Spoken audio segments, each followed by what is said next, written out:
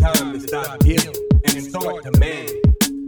It's time to stop being PC and start being transparent and authentic. It's time to get ready. Prepare yourself.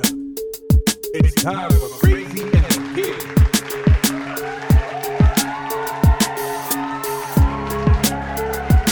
Welcome to Crazy and the King, Quarantine Week 9. How are you, Torin? I'm going to start a little bit different. Where there is injustice, may we not be silent.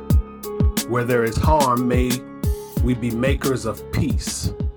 Where there is hate, may we be agents of love. Jay Williams, a graduating senior of Oklahoma City University. And the reason I read that quote is because I stumbled upon a story. The school had actually a virtual graduation last Saturday. It was a day after you and your family, Julie, and I, and, perhaps tens of thousands of others around the country ran in support of Ahmaud Arbery. But on last Saturday, the school had a virtual graduation, and we've heard of the Zoom bombing. And unfortunately, they had to deal with a Zoom bombing case, racist,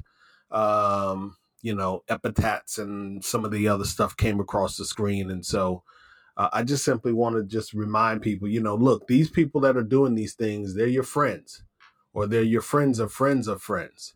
And I'm not, throwing a negative piece of shade on any of our listeners directly, at least not that I know of. My encouragement is that each and every one of us, we are ferreting out stories like this. We are reaching out to individuals in our network, and we are making sure that we do not make space for people that are causing others harm through their aggression and or through their action and their words. So to you, I say, Jay, what's popping? How are you? Yeah, good. I mean, I think just, on that note, I think it's also okay to say that a lot of us are having tough conversations right now, and we are making tough decisions. I had some very uncomfortable conversations this week with some members of my family, and, just kind of committed to, hey, this is going to be a family discussion. We have to take control of some of the things that have been rooted in our family. And as scary as that was, I realized how much my silence in my family life has really impacted me.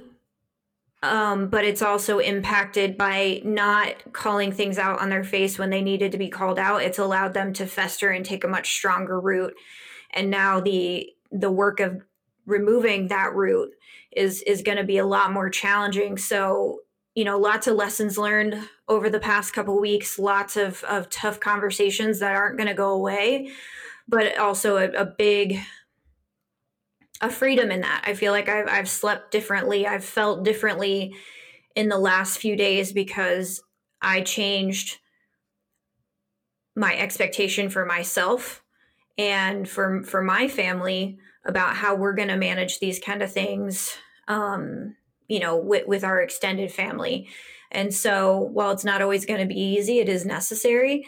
And, I thank you for continuing to support us as we go through this journey too, with you and beside you. And, other than that, it's a lot of quarantine, a lot of anxiety kind of around, as people start to go back to work, it almost makes me a little bit more anxious because I'm more worried about people getting sick than when we were all locked down. So I think everybody's kind of experiencing that in a different way too. But I got a lot of really positive affirmation after our run about the necessity of love versus hate and some of my favorite kind of reminders that I needed just coming back. And so I think this Jay Williams quote just starts us off perfectly for Quarantine Week 9 and where I think, we're going to be for at least the foreseeable future. Yeah, well, when you talk about going back to work, I think about a podcast that I listened to last week from Sarah Morgan. You can find her on Twitter at The Buzz on HR. Again, The Buzz on HR. She put up a season to episode 23. I think she's going to do like 7-part series around returning to work. So for those of you who out there are considering going back to the office, needing some things to consider from an HR perspective as it relates to going back to the office and allaying some of that concern that Julie mentions, you may want to have a listen to her podcast. And if you ping me on email, Twitter, something, I have a couple of other resources that I can email directly to you, resources that I'm collating from various friends of mine. So, Jay, let's get this thing going. I'm going to stretch a bit in this episode a little later. I plan on switching up a portion of my social media diet. I'll talk about that a little bit later, but I'd love for you to kick us off. I normally am the one kicking us off, and I think it's only apropos that you rock and roll with us this week. Sounds good. So just kind of in that same vein of what's going to happen when we go back to work, we really had a tale of two companies in the last week or so, and a tale of two different types of labor. And so I'm not sure if you heard, Torrin, but last week, Twitter CEO Jack Dorsey said to his employees, they could work from home forever. And forever.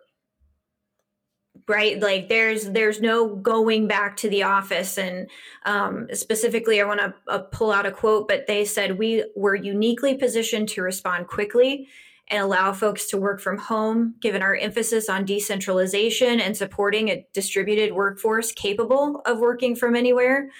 The past few months have proven we can make that work. So if our employees are in a role, in a situation that enables opening offices, will be our decision. When and if employees come back will be theirs. And that's pretty powerful. It is. And let me jump in. When you talk about a tale of two workplaces, and what I hear in that statement is not only were they able to adjust quickly and without a great deal of, let's use the word discomfort, without a great deal of lag in productivity or in one being able to get up and running. I guess what I'm getting at is I would think that the majority of those individuals, Julie, are probably financially secure enough, technically secure enough, that really it was a matter of walking out of the office on any given day, hopping in their mode of transportation, going home. They are perfect. They have Wi-Fi, they have broadband, they have the laptop, they have, external storage. They had everything that they needed, literally. I mean, it's a totally different world. So you're absolutely right. It really is a tale of two cities, so to speak. Yeah. So you have exactly skilled labor, office-based labor in terms of I sit in front of my computer most of the day, younger, tech savvy, ready to roll in these kind of situations. And then you have kind of and before I even switch to the other city, I think that it's also, they even took it a step further at Twitter and said there's not going to be any business travel till September, no in-person kind of company conferences or functions for the rest of the year. And so they've been able to be in this place where they can be, because of the nature of their work and the nature of the labor that they hire, that they can be incredibly intentional and incredibly cautious in the way that they take their approach to reopening. And I think that that's something that I know I have taken for granted quite a bit. I always work from home. And so I already have kind of that luxury. And I think that in my own way, it's been a little bit of a bubble for me to think about like, hey, I don't want to go back out and I don't have to go back out. Mm-hmm. And then you have the other side of the coin, and you have Tesla's CEO, Elon Musk, who last week forced the hand of both his employees and local leaders in his California or in the Northern California Tesla production factory. Now, how in the world did he do that? Like, how is he wielding enough power that he can force the hand of local politicians? Yeah. Well, one, he is extremely litigious. So he's already sued the counties and the governments that have deemed Tesla production non-essential. He also has a very loud voice, and he's been really kind of fashioning himself into this anti-public health movement. I'm going to call him an anti-hero because he's not a hero. And, creating sort of this place around it where he got a lot of attention. But I think what is even more important, and really what ended up forcing the hands of the politicians or the local bureaucracy, is that he also forced the hand of his employees, right? He said, if you're not back at work this week, we're going to put you on we're going to place you on unpaid leave. That's fine if you choose not to return. But if I do this, your unemployment insurance eligibility is gone. And like a lot of other states, California is having a really hard time keeping up with the demand of processing those unemployment requests. And only 1 in 8 Californians who've applied for unemployment have actually even gotten their first checks. And so there's no money in, then they're going to cut the money off, and you got to show your ass back up to work. Yeah. Safety be damned. Somebody needs a Tesla. Yeah. So and I'm curious, for our listeners out there, I got to think that there's certainly a few that are driving a Tesla. And I don't begrudge anyone driving a Tesla. My question, and I'd love for you to listen and shoot us a tweet. If you are on the waiting list for a Tesla vehicle, I'd love to hear from you as to whether or not your receiving that vehicle is essential. Is it of the utmost importance? Can it wait until, let's just say, you get a holiday present, like it arrives in Q4 and not in August or September when it was originally supposed to be there? I really want to hear from someone that is a listener that is on the list waiting for a Tesla, Jay. Yeah, I would like to as well. And, and here's the thing. This is my struggle between, and I think a lot of Americans are feeling the same way, and I think a lot of employers and D&I leaders are feeling this way, is how do we help people return to work safely and also with dignity? I think that, we've talked about this a lot, is that there is this propensity for people in professional positions like ourselves to look down our noses at what the people that are now saving our lives, that are keeping food on the shelves, that are keeping hospitals running, that are keeping the essential manufacturing moving.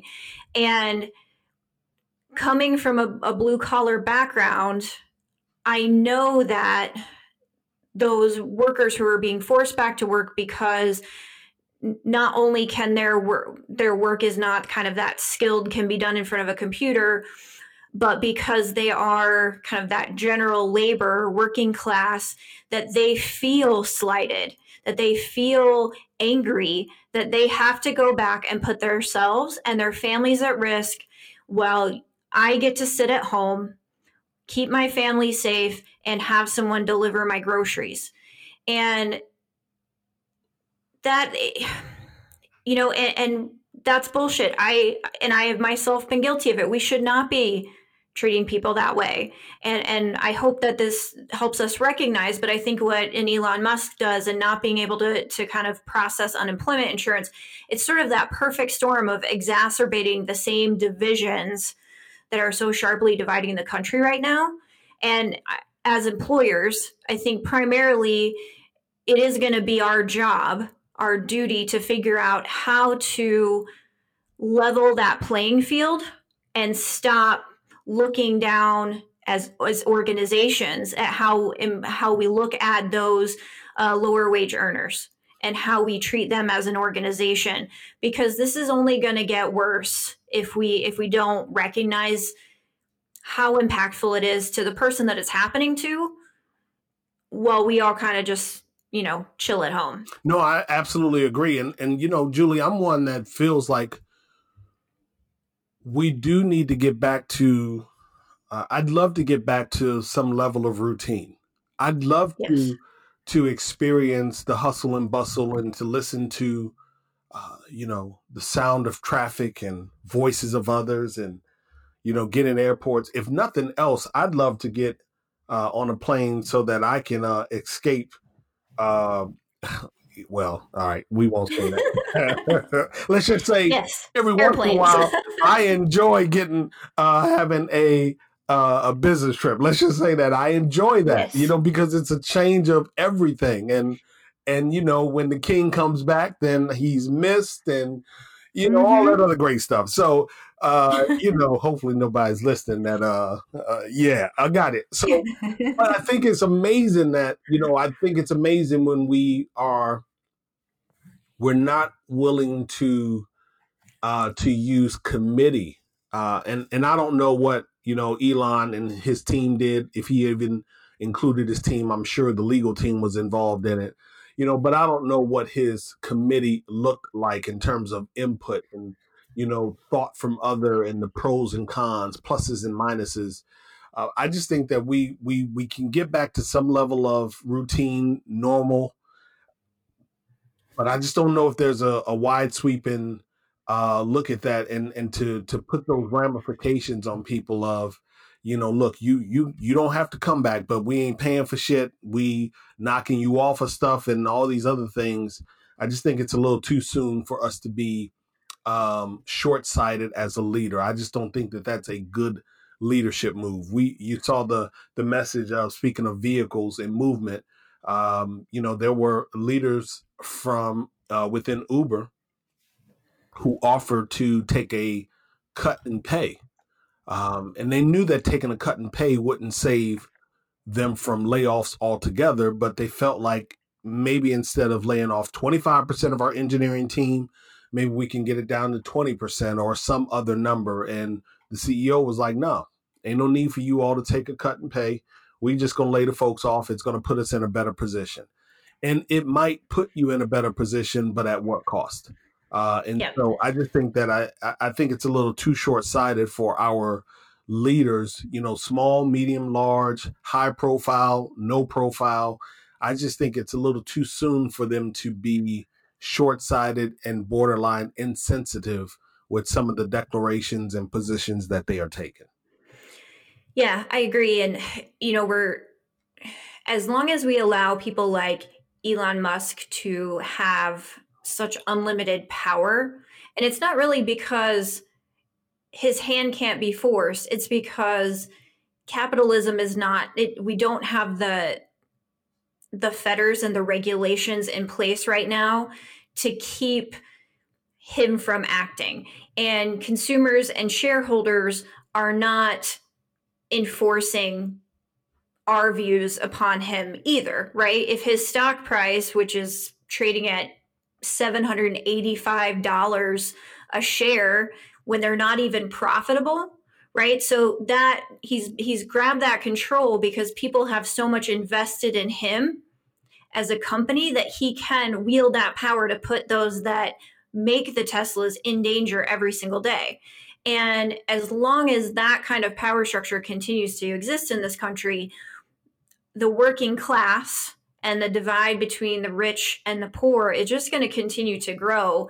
And there will come a day of reckoning for that. And it may not be right now, but we can't continue to treat each other in this way. And we can't continue to just build and build and build when times are fat. And then as soon as times get skinny, we realize we haven't built an efficient business. And the best way to take care of that is to chop heads at the bottom, which is exactly what Uber did. Yeah, absolutely. Absolutely. It's something that we're going to be watching out in California. That's over in Fremont, right?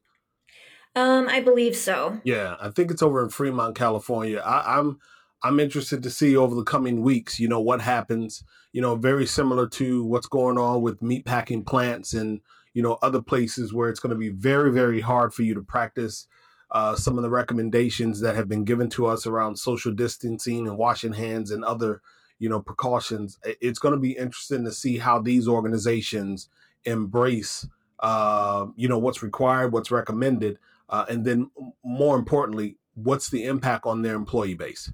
I'm really, really going to be watching stories like this Tesla one and so many others to see what happens and to see how it contributes to the virus still being replicated over and over and over again. So thanks for bringing that one to the radar today. I appreciate that. Yeah, no, thank you. And I'm really interested in your focus today too. So you want to kick us off there on number 2? Absolutely. Investigative journalism. We're going to a different place, you all. So we really have, over the last 8 weeks or so, we've talked a lot about COVID-19. When you turn on the news, whether it be television, podcast, blog posts, it's just all over the place. I mean, we can't get away from it. And I don't think that we should get away from it. I just tried my best, and Julie has as well. We've tried to not so much so focus on only COVID-19, but in this instance, I want to talk about it from a different angle. And so when we talk about investigative journalism, I found a story over on Poynter. And Poynter is an organization that was, I believe, founded back in like 1972. Fun fact, the phrase groupthink, that was actually coined in 1972. But I think Poynter was formed in Florida down in 1972. And really, what this article is talking about is how are we telling the stories from COVID-19?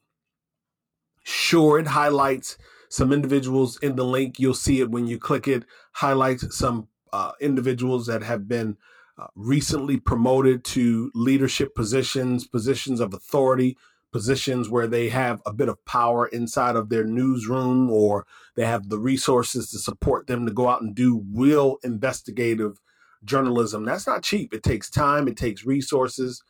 It takes a lot of touching of touch points. And so it's not something that is an easy feat, if you will. And there's not a lot of Black and brown people that are in this space, certainly not in this space with any level of let's just say authority, not enough of them. And so I thought this story was interesting. One, because of course it talks about COVID-19 and why the stories around the impact on certain communities were not captured in the very beginning. If you recall, Julie, when we started to talk about COVID or the coronavirus, it was a suburban issue. It was something that a jet setter would experience. It was never mentioned or wildly thought to not going to have any impact whatsoever on Black and brown people. And we know that that is absolutely not the case. And so I think the reason why I brought the story up is because I really, really want for our EB teams, marketing teams, recruitment marketing teams, comms teams, PR teams, I want for those entities inside of our organizations to explore how and what they cover, what they share, talk about internally and externally. This is really a challenge for our listener, Julie.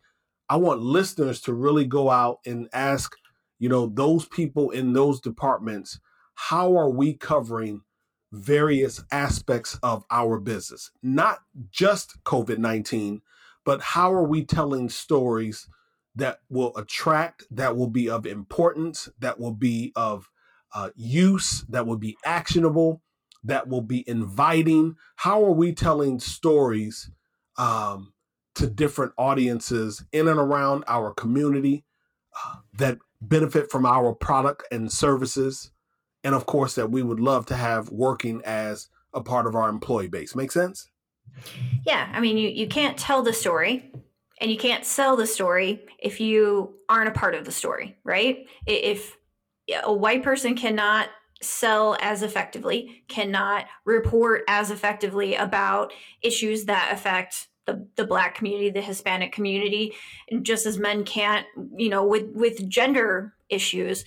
And so, yeah, I mean, it absolutely makes sense and it's absolutely critical. And we're having very similar conversations on the political side. You see quite a few female journalists kind of in the politics circle, but you don't see a lot of people of color really pulled into talking about our elections and how those decisions and how you vote really impact your community. And it's not done from I don't think it's done from a purposefully negative place. I think that just like when I saw President Obama last year, him talking about there just not being that mentorship, that series of young journalists moving up the ranks that are people of color, but the people who are in power now need to start making those opportunities available and making sure that people of color who are going to be able to tell such different stories and with such a different point of view, lens of color, is going to actually make their product that much better. Yeah, no, and I would just take one piece of pause. I do believe that white people can tell our stories. I believe, really? Yeah, I do. I believe that there are certainly, there are just people that are good at their craft, and whether they have that proximity, that experience, whether they learned it over time, learn it, if you will. So yeah, I do believe that there are people that can tell our story, or they can tell stories that are not so much so theirs, if you will. But what I also agree with, and I think what you are saying is that we still need people from a said community to be able to tell that story. I can talk about people with disabilities, or I can talk about folks that are veterans, but even though I'm a veteran, I'm a 30-year removed veteran, if you will. I think it's 30 year. Right. I'd rather hear from a veteran who is now more recent. And so, yeah, but I agree with you 1000%. I just feel like there's certainly something that will be different if in fact we think about who and how those stories are being told. There was a quote that came out of one of the articles that I read in preparing for this segment, and it talked about journalists, and quote, it says, "Journalists of color bring different life experiences, perspectives, skills, and source networks to newsrooms. That wealth of talent and knowledge surely will help improve and broaden news coverage." And that was said by Doug Haddix. He's the executive director of IRE. And that's exactly what we're getting at. It's just it's not so much of a zero-sum game. It's not, I want to push you out. It's, I want more people to be included. I want to see more folks represented in the process of telling the stories, which goes to my challenge. I said that I was going to take up an assignment. And so for the next 90 days, Julie, one of the things that I'm going to do is edit some of my social media intake. I often say this, but I'm actually going to really, really do it today. And I'm putting it out so people can hold me accountable. So I'm starting with 7 under the radar hijabi bloggers. I've gone on Instagram. I've followed all 7 of these women on Instagram. I'm going to see if they are also on Twitter. I'm going to get out and follow some more individuals from the Muslim space that talk about employment, that talk about politics. I want to see if I can find someone from the Muslim community that talks about social impact and activism. I'm going to alter just a bit my social media diet. I want to take in some new and different information for the next 90 days, and I'm going to report back to you, and I'm going to put a note on my calendar, and when we record a session in 3 months, I'll share with you, some of what I've learned. I can't promise that in 90 days I'm going to still be following these 7 young women because they mostly talk about fashion and makeup and, things like that. And I'm not really into eyeliner. It's just, it ain't my thing. Come on, you look great. You look great. I'm just saying, $8,000 hijabs, it's not my thing. And I'm not saying all of them cost $8,000, but that was revealing for me. Like, wow, I've always saw it as a beautiful piece of clothing. I've always loved that adornment, even from a child. But the industry is changing so incredibly fast, and so people are recognizing it. So that's my challenge over the next 90 days. I liked I like the word that you said, hijabi women.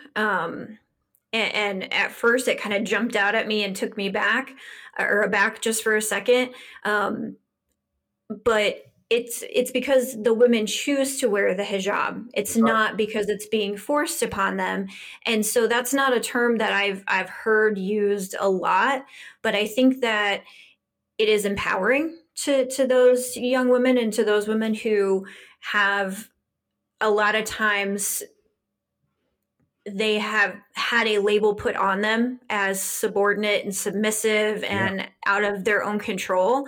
And I think that, just from my quick non-hijabi perspective, that seems like a nice way for them to take back their label, just like we're talking about all the time, and to really own who they are and their choices. So that's really cool. And I hope that you'll share on our Crazy and the King Facebook page and on our Twitter, those young ladies that you're choosing to follow. Absolutely. Absolutely. So no resources from me. You have a name drop? I do. Emily Ladau, she was actually on the panel with me at the United Nations. She's an incredible, passionate disability advocate, and she was featured on PBS NewsHour last week talking about the impact of COVID-19 on disability employment, disability access to healthcare, and a lot of other services. And she is such an incredible speaker and such an incredible advocate for our community. And she's very much no bullshit. And it's not about philanthropy. It's about what's best for the world and best for changing us into a society that is inclusive. So congrats for being on PBS NewsHour, Emily, and keep up the amazing work. Good stuff. My name drop is Christopher Kurtz. Do good, be kind. So Christopher was moved as well a couple of weeks ago about the Ahmaud Arbery case. And he reached out to me and said, Torrin, I don't know if you're going to be comfortable, but I'd love to chat with you about, just being a Black father and, what is it that you have to tell your kings? Almost everyone knows that I call my sons my kings. And so he said, I just don't know if you'd be comfortable, but I'd really love for you to come on IG Live with me. And we did. We rocked for an hour. We actually went over time and got disconnected by the platform. But, we had a really great conversation, just real open and organic, just talking about being Black, the complications of such, even in 2020. And I just appreciate Chris for extending an invitation and being concerned enough to even want to do that. For our listeners, you can find him on Twitter at dogood_bekind.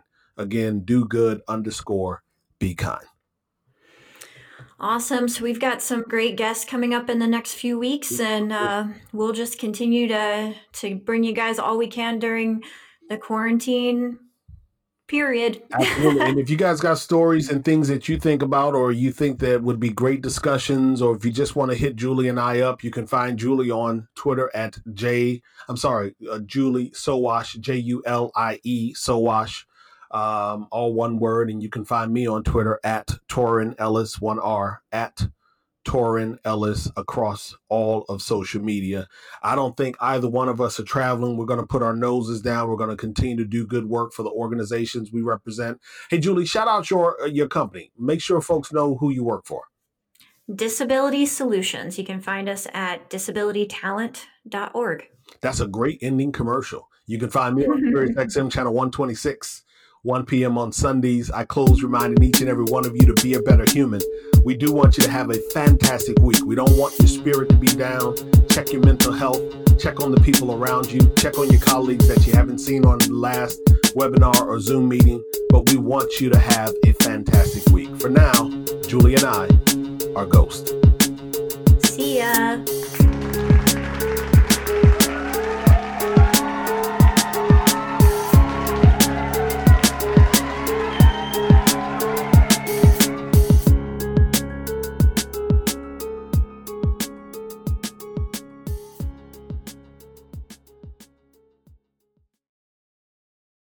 Welcome, change agents, to your go-to place for stories that ignite your spirit, fuel your purpose, and connect us all. We believe in the incredible power of the human spirit, its boundless resilience, and the inspiration it brings to our lives. On the Driving Change podcast, we'll journey together through the extraordinary yet very relatable experiences of some of the most amazing people on earth. Our mission? That through these stories, we might just spark change within you and awaken a newfound motivation to harness your unique gifts to make a real difference in the world. So get ready to be inspired and join us on this incredible adventure. You can find the Driving Change podcast on Apple Podcasts, Spotify, iHeartRadio, or wherever you love listening to your favorite podcasts.